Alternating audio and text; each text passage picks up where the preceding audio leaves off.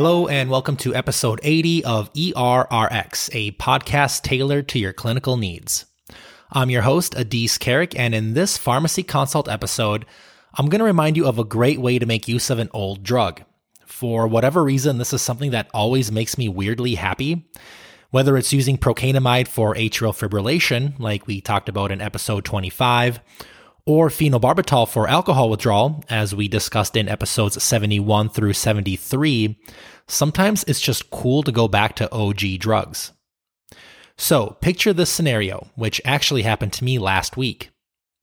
You're working in the ER and the provider asks you about treatment options for a patient with a pseudomonal cystitis.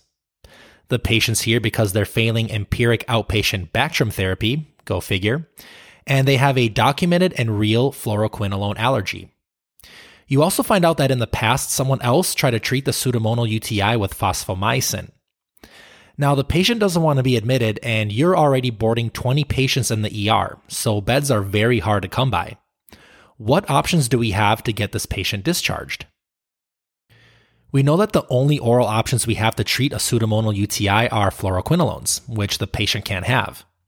You could possibly consider trying fosfomycin again, another pretty old drug, but your lab doesn't automatically run fosfomycin sensitivities, and I'm not sure you'd want to treat Pseudomonas with fosfomycin anyway, given its very high failure rates, as the patient can attest to.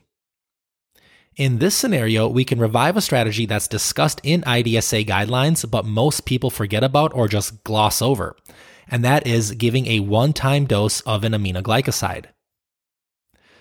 Let me remind you of how great these agents are for these types of situations.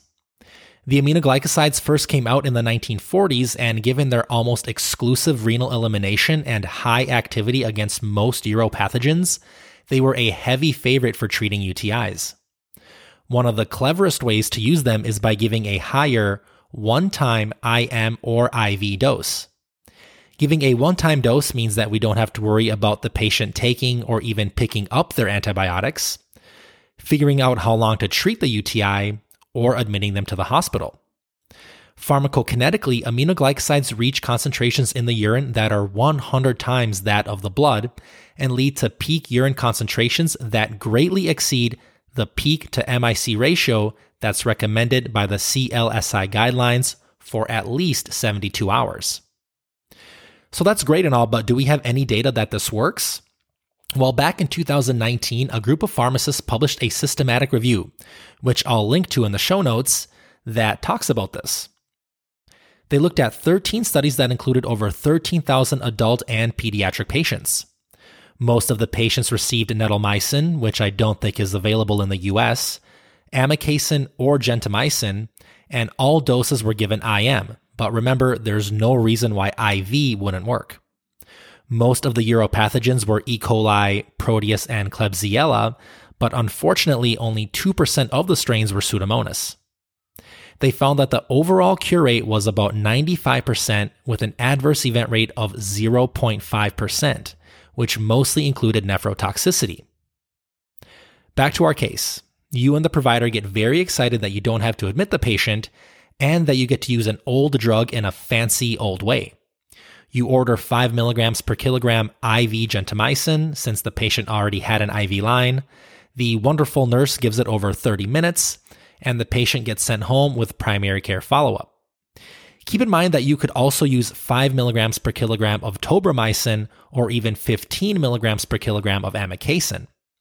Also, please get an accurate weight for your patient and use an adjusted body weight instead of an actual body weight for any obese patients weighing greater than 120% of their ideal body weight. So let's wrap up with the main points. If you have a patient with an uncomplicated cystitis caused by Pseudomonas, or for that matter, any sensitive uropathogen, that is unwilling or unable to take oral antibiotics who also doesn't want to be admitted for a course of IV antibiotics, consider giving a one-time dose of an aminoglycoside. At the moment, this shouldn't be done in patients who have urosepsis or bacteremia, pyelonephritis, those who have grown an aminoglycoside-resistant organism in the past, or those with severe renal dysfunction. This strategy leads to high cure rates with minimal adverse events, mostly including nephrotoxicity, which is almost always reversible and is mainly an issue in very elderly patients or those who have underlying kidney disease. And remember, this is a great option not only for patients you really don't think need to be admitted, but also for those difficult to treat resistant uropathogens as well. This is discussed in the new IDSA guidelines on the treatment of antimicrobial resistant gram-negative infections, which was published in March of 2022. As always, thank you so much for your time, and thank you for wanting to learn more about pharmacotherapy.